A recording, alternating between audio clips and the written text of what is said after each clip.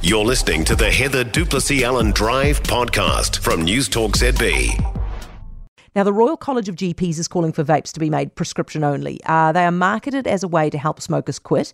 But in New Zealand, obviously, vapes can still be freely sold to anyone over 18. And the college wants sales restricted to pharmacies and services like Quitline. Brian Betty is the medical director at the Royal College of GPs. Hi, Brian. Yeah, hi, Heather. Good to be here. It's good to talk to you. What's the problem you're trying to solve?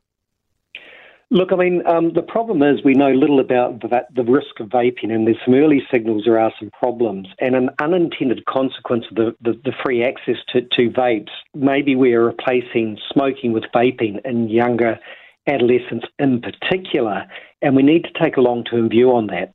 There's no doubt that vaping is safer than smoking. There's no doubt that it should be used in smoking cessation programs. But an unintended consequence of the availability of vapes may be the number of young people and adolescents who are actually taking it up and becoming addicted to nicotine product. How dangerous are these things? Well, look, what we do know about them, they certainly worsen lung conditions such as asthma. There's some early evidence starting to emerge that those vapes with nicotine in them lead to an increased risk of blood clots, especially for younger women who are on the oral contraceptive.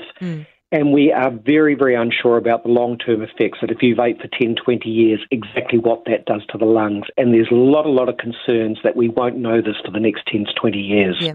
Brian, look, I don't vape, and I don't want to be encouraging anybody to vape because much like you, we have no idea. But is there a risk that we are getting a moral panic about something? Look, no, I don't think that's the case at all. I think this is just something we need to get out in the open and start to discuss, because I think there has been a thinking that vapes are safe. That may not be the case. And again, it's, using it for smoking cessation, using it to replace cigarettes, absolutely don't have a problem with that. But when our adolescents, and you look at the figures, for those that are at school still, and the number who are taking up vaping, and in particular the number who are taking up vaping and using nicotine in those vapes, which is highly addictive, that's the problem. So what do you make of the people who say, if you make this prescription only, you're going to open up a black market? Look, I think this has to be discussed. And to be clear, I wasn't saying prescription only. I was saying pharmacy across the counter, right, or smoking cessation programs. So there's a big difference with that. So we still need access to vapes. There's no doubt about that at all. Pharmacies, there's a chance to have a conversation about the possible risks or long-term consequence of vaping, especially for younger people if they're just taking it up and they don't smoke. That was more the point I was making. And I think we do need to talk about this. Do you reckon that if a young person rocked up to a pharmacy to buy a vape and the pharmacist said it's a bit dangerous, that it would change their mind? Oh, look, not necessarily, but I think it's a conversation and making them aware that there are potential risks here, especially with the vapes that contain nicotine.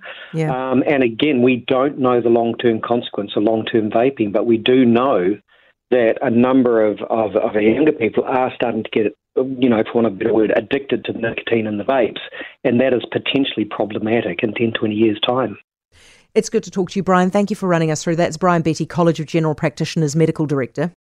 For more from Heather Duplessis Allen Drive, listen live to News Talk ZB from 4 p.m. weekdays or follow the podcast on iHeartRadio.